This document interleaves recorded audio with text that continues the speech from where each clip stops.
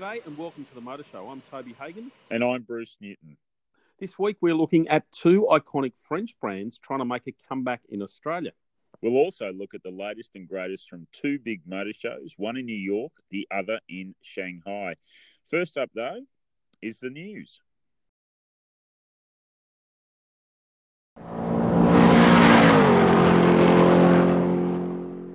And Bruce, this week we've heard Peugeot and Citroën are trying to effectively relaunch in Australia. They've obviously had a pretty challenging decade or so, sales heading in the wrong direction, and now they're saying they want to fight back. Yeah, it was only, I think, 10 years ago that Peugeot had their record sales in Australia, but you're absolutely right. They've been through changes of distributorship, trying to figure out their direction. I think French brands in Australia have always had a bit of a drama with support from head office, not quite getting the cars you need for Australia, automatics and things like that. But yeah, tell us all about it, Tobes. You were at a function during the week to line this all out, weren't you? I was, yeah. And look, you're right in terms of they just haven't had the product, particularly recently. And those automatic transmissions, it might sound like a small thing, but they acknowledge now that, yeah, that has been an issue. It's been a challenge. But look, the new or relatively new managing director, Ben Farlow, obviously the boss of both brands, now imported by Inchcape, the same company that looks after Subaru in Australia. So they have some pretty major aspirations. I think the most interesting takeout I got out of it was they actually have a long-term vision, a sort of a future for the brand in terms of where they want to position it. So instead of just saying, here's a European brand, come and buy it, they're saying we expect Citroën, for example, to be more about comfort, the best ride quality out there. So in some ways going back to its roots. They don't expect to be massive sellers. They're not going to go taking on Toyota tomorrow. But they do obviously want to tick up from where they are now, which in Citroën's case, you're talking about a few hundred sales for the year. So they got a long way to go. Peugeot, look, keep in mind, Peugeot obviously was once known for building extremely reliable cars and obviously durability, all of which was put to the test. They won the first round Australia trial in 1953. They backed it up a few years later with another one. But he basically said Peugeot has lost its mojo. They were his exact words. So, Wow.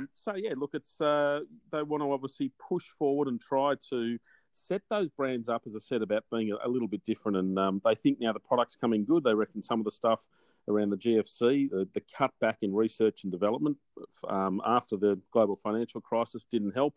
But you have to say the rot was setting in even before that. As you said, they didn't quite get what Australians wanted. They were too focused on the European market, particularly the French market, and the rest of the world didn't really matter. Yeah, PSA is a very different company now, the overarching Peugeot Citroën conglomerate to what it was. Obviously, they now have taken over Opel, Vauxhall as well. They have a more global attitude to things. So he's hoping for the best, but no one's guaranteed survival in the Aussie car market. You've got to be competitive in all facets. So they've got a way to go. Yeah, absolutely. Interesting that they're bringing out obviously got some interesting new cars. The 508 mid-size sedan.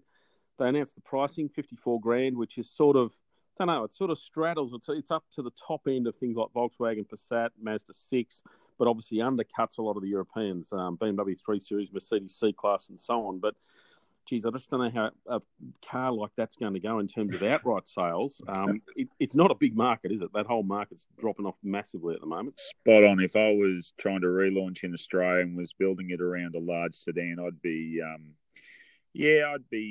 getting set for some low volumes. Put it that way. They really need SUVs. Well, they do. But does. Look, and one trucks. area I think will help grow their sales enormously is like commercial vehicles. They're bringing out 3 vans.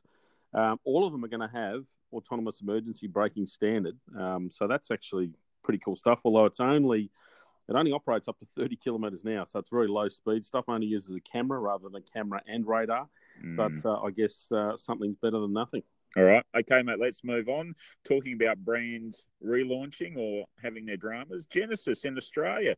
And there's yet another chapter in the story of the struggle to get this brand off the ground, Toby. Yeah, there is. Look, it's been delay after delay for this brand.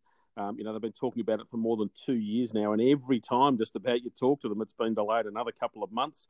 They're now saying on sale in June, but it's looking like going on sale without a managing director, without a boss, at least in Australia. The local boss, Peter Evans, a veteran of the industry, been around for a long time, obviously working previously at Toyota and Lexus and at Hyundai before he started at Genesis. And yeah, he's decided to pull the pin for whatever reason. We don't quite know the details. It's all happened pretty quickly, but Peter is leaving the building. Yeah, that's not a good sign. We will watch with interest there, mate. But moving on, motor shows. We've had a couple in the last few days start to roll out some new metal, both Shanghai and New York. Maybe we start at Shanghai. Now, you and I have both been here in the past. I've got fond memories of wandering around the Shanghai Motor Show with you and talking to various Chinese brands who would swear black and blue they'd be in Australia within 2 years. I think most of them were out of business in 2 years, but anyway, never mind. It's a wacky place, isn't it? Oh, it is. Yeah, absolutely. As you say, there's a lot of bold claims go on, and I think about 3% of them come to fruition. But look, obviously you get the Chinese brands, of which there are hundreds, literally, and the vast majority you've never heard of. But obviously the mainstream car makers take it pretty seriously these days, that motor show. If you think about it, 10, 12 years ago, it was almost nowhere. Now it's one of the big motor shows. And yeah, I mean, Audi was one of the interesting ones. They did a little thing called the AI.me or ME. Yep. Obviously AI, talking about artificial intelligence. And but look, the interesting thing with this was inside it actually had real plants. It looked like a futuristic greenhouse of some sort, and they said the roof was a pergola, so it had these wooden slats on the roof. I don't know. I'm not sure entirely that'll take off.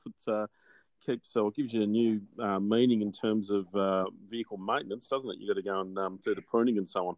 Yeah. But look, at the other end of the scale, Lexus. I don't know if you saw that Lexus LM people mover. So based on the Toyota Alphard, which is a three-row seat people mover, predominantly for the Asian markets. Obviously, the Toyota itself is a pretty challenging-looking vehicle, a big grille, but crikey's, Lexus has taken that to extremes and just put this hideous grille on the front of it. It's an absolute shocker.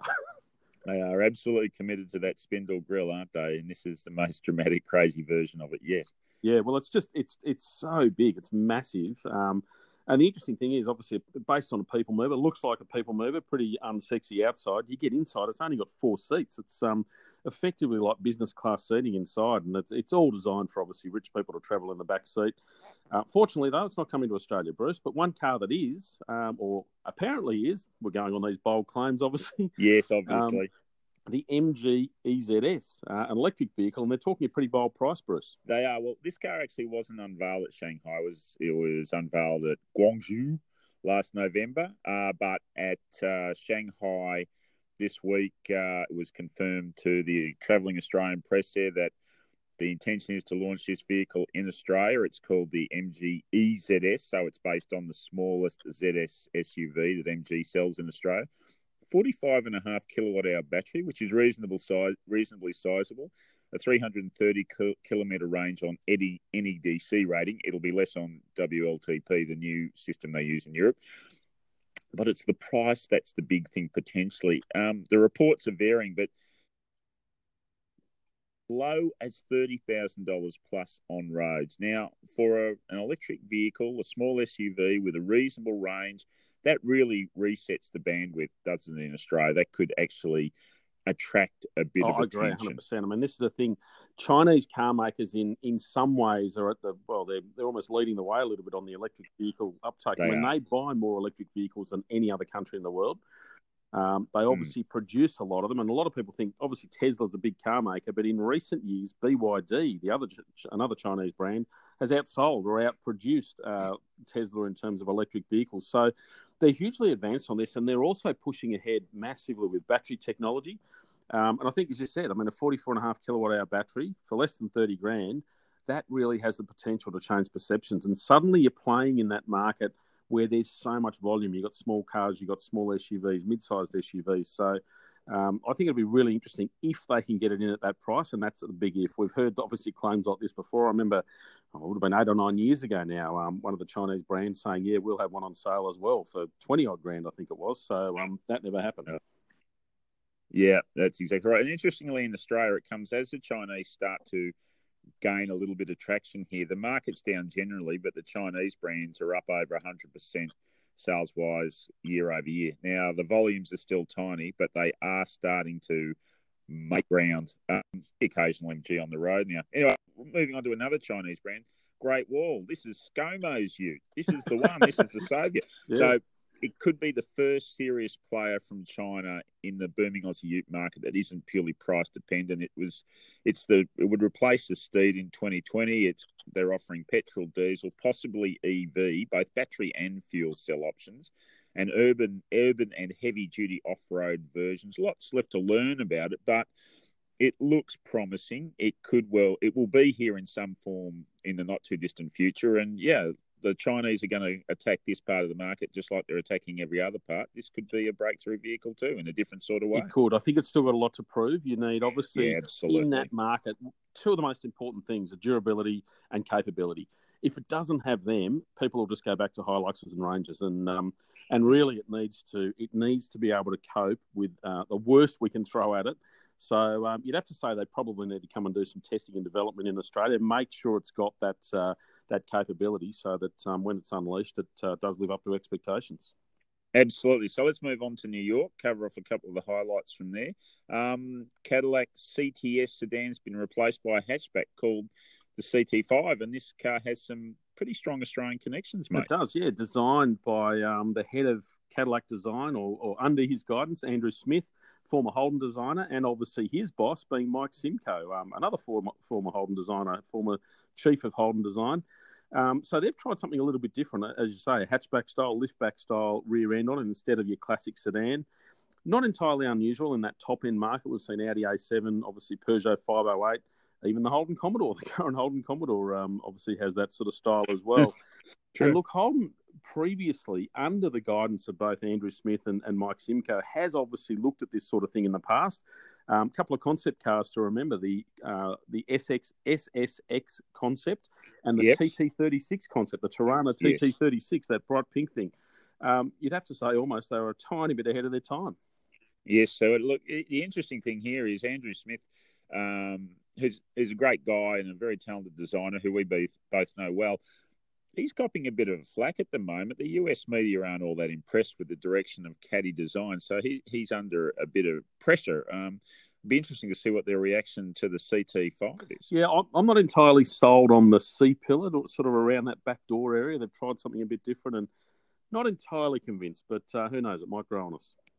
So something probably more significant for Australia from a sheer moving the metal sense is the new Toyota Kluger. Large, light-duty SUV. Toyota sells, just under 1,000 per month on average in Australia, which is an amazing achievement for what is a 2-ton petrol-powered, fuel-sucking SUV. They do pretty well on that. This is, despite appearances, which is pretty evolutionary in design based on the photography, this is actually an all-new vehicle.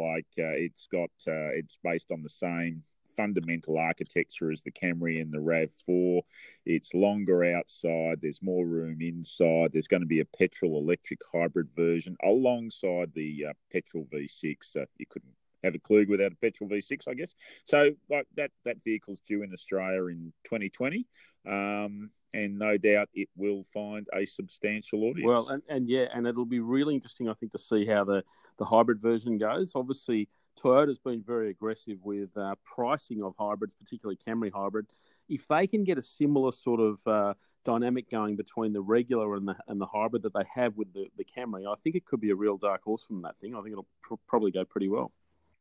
Absolutely. At the other end of the scale in New York, the Hyundai Venue Mini SUV. That's going to be here Q3 of 2019. Now, this is a Mazda CX-3 rival. It'll replace the Accent sedan and hatch in the Hyundai lineup. They'll sell side by side for a little while, and then the Accent will get phased out. Just reflects the facts of what's going on in the Australian market, I guess, as we all buy SUVs. Starting price well below $20,000, a 1.6 litre petrol engine with a choice of 6-speed manual or auto. One thing I noted about this thing, being I'll put my hand up as a Mazda CX-3 owner myself, this thing's got a sizable boot, and that's one advantage straight away. Indeed, and hopefully some more backseat room as well. Yeah. But look, obviously, it's a big play for them, effectively, as you say, replacing Accent, which is one of the massive sellers in that Hyundai range. They need that price leader. It's always been one of their most important cars. For me, the most interesting thing will be what they're doing with interiors and stuff with this car. I think Hyundai interiors have been a bit underdone recently, and they need to step it up. So hopefully they can do it with this one. So there was a bunch of other things rolled out in New York. Porsche 911 Speedster, the new Mercedes-Benz GLS got shown, an even more powerful GLC. version Oh, of the GLS, yeah, and GLC, yeah. Yep. And more powerful, and that GLC's got a bit more power, just what it needs. And there are 50th anniversary versions of both the Nissan GDR and 370Z. But I got to stress, the current cars aren't 50 years old, even though, especially in the 370Z's case, it feels like it. Well, even the GDR's starting to feel old. I mean, that GDR's well over 10 years old now, and 370Z, as you say, is feeling tired. They need to do something to those cars, but I don't think we're going to see a whole lot in terms of all new versions over the next year or two. Yeah, I get the feeling at the moment Nissan's got its mind in other places. Like, there's a certain Brazilian-born executive locked up in jail up there in Tokyo right now. They might be thinking more about that and how they're going to restructure themselves. Anyway, we move on, mate, from the politics to the driving. Indeed, and this week we've got a pretty diverse trio, starting with something that we touched on earlier, obviously, Peugeot and Citroën. This week I was lucky enough to get behind the wheel of one of their important new models, the C3 Aircross, small SUV, so goes up against that Mazda CX-3, Hyundai Kona HR-V, Toyota CHR, those sorts of vehicles. But it's a bit more expensive than those. They're doing a one-size-fits-all strategy, so there's only one model, $32,990 for that car. 1.2-litre, three-cylinder turbocharged engine, front-wheel drive only. Look, the engine, obviously on paper, it doesn't look particularly healthy, 81 kilowatts of power, but really it's the torque that makes this engine stand out. It's a terrific little engine that we've seen in Peugeot's previously, even the 308. We've seen it in Citroën's previously, and it works really nicely in this car too. You don't have a whole lot of power, probably not surprising given that 81 kilowatts, but the 205 newton meters of torque, that kicks in from just 1,500 revs. So you have this enormous pulling power down quite low, keeping in mind, obviously, it's quite a light car, so it doesn't have a whole lot to move around. So, look, it's no fireball, but it's certainly an enjoyable little car that zips around town pretty nicely and still holds its own absolutely fine on a freeway. So you can cruise along at 110 without a problem, which is all pretty good going. The rest of the car, well, obviously it looks innovative. They've got some interesting stuff going on. If you look at the very rear windows on the side of the car, they've got these stripes down them, these sort of coloured stripes down them, which aren't stickers. You sort of look at it and think, oh, that looks like stickers, but they're actually built into it because it's not glass, it's plastic. So they've used plastic on the side of it to reduce weight and obviously get a bit of that design stuff going as well. It gets that AEB that we touched on before with the Peugeot light commercials. And again, it runs only off camera, not off radar. So it's limited to 30 kilometres an hour. So if this car is ever tested by Australasian NCAP, the new car assessment program, independent crash tested, it won't be eligible for 5 stars because it doesn't have that 80 kilometre an hour AEB system. So that's a bit disappointing. Look, as I said, front-wheel drive only, so that limits its appeal in some ways, although that's pretty common in that end of the market. Inside, it's, I don't know, one of the things I struggle with, the infotainment systems, they try to pack too much in. So it looks good. You sort of look at it and think, well, that's good. But things like the ventilation system, you have to press a button and go into a menu just to adjust the temperature in the cabin, which just doesn't work. It's a bit hopeless in Australia where you want to dial up the fan pretty quickly. And the seats are a bit naff, I reckon. The back seats are actually unique to Australia. They had to they couldn't meet the regulations for whatever reason with the back seats that come overseas, so they had to put in unique ones for Australia. And they're not that comfortable in the rear. And the fronts, even the fronts, they're sort of soft. They just don't have enough support, which is interesting because Citroën's trying to push down that path. And when they were talking up the C5 Aircross, the bigger version of this, the sort of mid-sized one, they really touched on the seats a lot and said how they've done a lot of work on them. So if they can inject something like that into the C3 Aircross, it'll be a big step up. But at the moment, it's a good car. It's not a terrific car, and it obviously comes with a price premium. So, did you say it's the $32,990 CX3 rival? Yeah, which you can get for it's what, not 21 a CX3 grand? rival, then, is it? That's not a CX3 rival. No, that's right. Mate, their chances of they're going to have the rusted-on French SUV lovers are going to be buying that one. So that's 3 sales accounted for. So let's go from something small and relatively inoffensive to something loud and quite intrusive. I'm not talking about me there.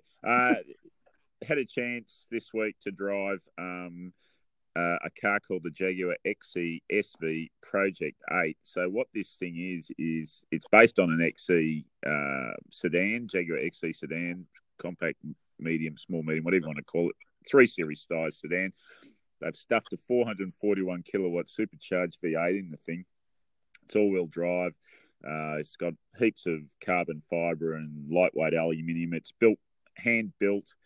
Top speed of 320 kilometres an hour, so goes like stink. But here's the rub here. Just 300 examples are being built. They're exclusively left-hand drive, so you can't drive it on the road in Australia. But it's on sale in Australia.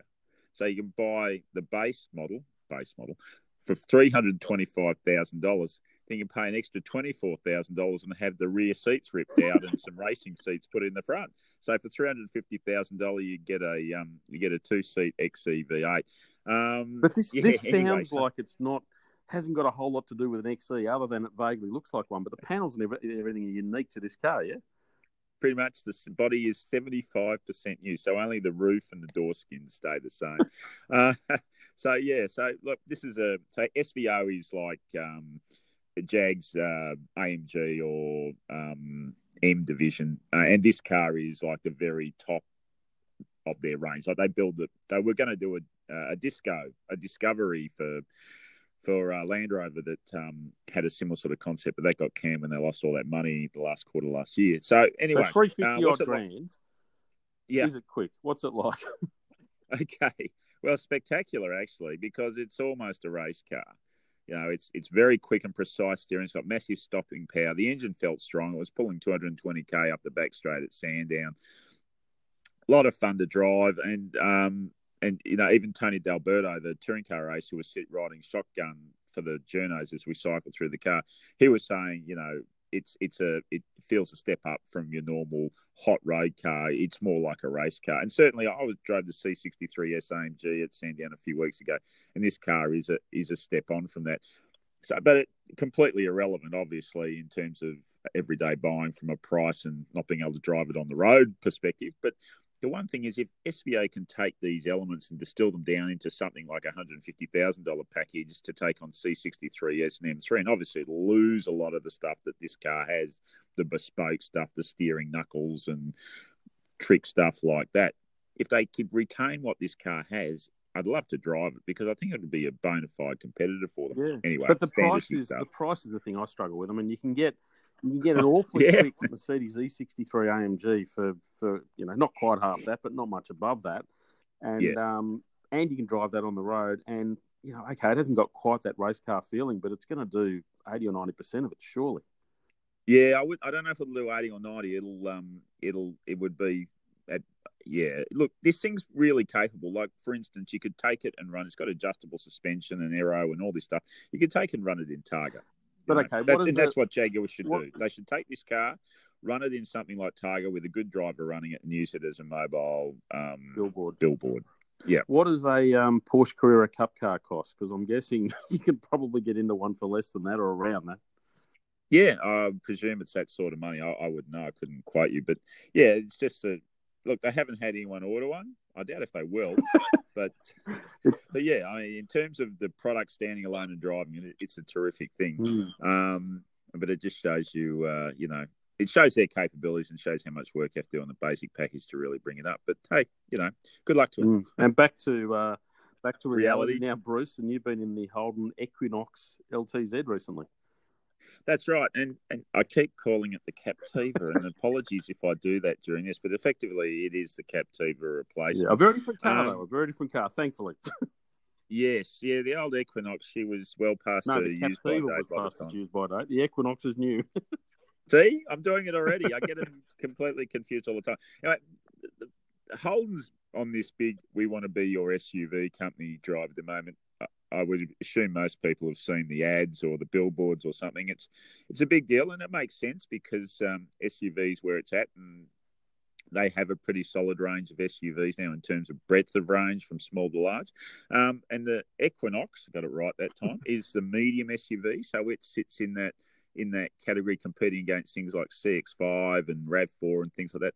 Has no sales presence whatsoever. It is completely ignored. And that's kind of like a bit of a pity because it deserves to have a little bit more attention than that, I think. In this particular case, driving the LTZ, which is 44,000 drive away, 2-litre turbo petrol engine, all-wheel drive version. Look, it's got all the fundamentals, you know. It's spacious and it's got the safety gear and it's got some interesting little equipment, bits and bobs, like a thing that advises you to check the rear seat before you get out of the car, things like that. It does, but you know what? There's just there's something missing. It's missing here. The X factor. Yeah, okay, that'll do. But like, for instance, you get in the car and you sit there and you look at the dashboard and you go, yeah, that looks pretty stylish. And then you touch it and it's hard as nails. If you hit your elbow on the door, you get a bruise on your, that sort of stuff. That's a bit depressing. Then you go to, if you want to change gears manually, there's this rocker switch on top of the gear lever to do it. They're not paddles. You can't move the gear lever itself. It is something designed by someone who's never driven a car in their life. I just find it completely and utterly, it's cheapo solution. Yeah, there's some silly stuff. Be there. And absolutely silly stuff like that going on. I'm with you 100% on the interior. If you look at some of the leaders in interior presentation in this class, things like Volkswagen Tiguan, Mazda CX-5, even Honda CR-V these days has stepped it up a bit, Subaru Forester, and you get some either really functional or really neat or really cool looking or high quality feel to it. I get in this Captiva and just think, wow, it just looks underdone. It's bland, it's dull, and Equinox. I get in the Equinox. Sorry, mate. And it feels bland and underdone, which I just think from that perspective, it lacks showroom appeal in that regard. And I sort of think they've almost focused things a little bit on the wrong things in terms of, look, it's got a cracking engine, obviously, that 2-litre turbo, 188 kilowatts. It outpowers everything in that class. I mean, you look at, obviously, Volkswagen Tiguan, they've got the 162 TSI. I mean, it's got more grunt than that. It's got a lot of grunt, but I'm not sure everyone will appreciate that. I think they'd maybe appreciate more effort put into things like the interior. Yeah, it's been localised, the driving experience, which is pretty good. It's just a bit noisy and just a bit rough around the edges. It feels, this is a car that feels just not quite finished. Another 10% here and there, and they'd have a much more impressive showroom product. But here's another thing, Bruce. We've said you're getting confused between Equinox and Captiva. I know Captiva had a pretty average name back in the day, but in terms of being on people's radar, do you think they should have kept that Captiva name with the new one? Wow, I just think that was just so damaged. Like, you go on any forum and read about Captiva, and there's just people on there lamenting that they ever bought the car, which is kind of, I don't know. I know. I think they're now putting marketing dollars behind their SUVs and campaign. So hopefully this name will get some cut through. I understand exactly what you're saying. It costs a lot of money to create a new name in the market, but I think Captiva was pretty mortally wounded. Gone, dead. Oh, well. Now, speaking of gone, that's probably it for us for another week for the Motor Show. But we will be back. Don't worry about that. We hope you enjoyed it all. If you did, hit us with 5 stars, and we'll chat to you next week. Yeah, good on you, Toby. Talk to you soon. Bye-bye. That's cool.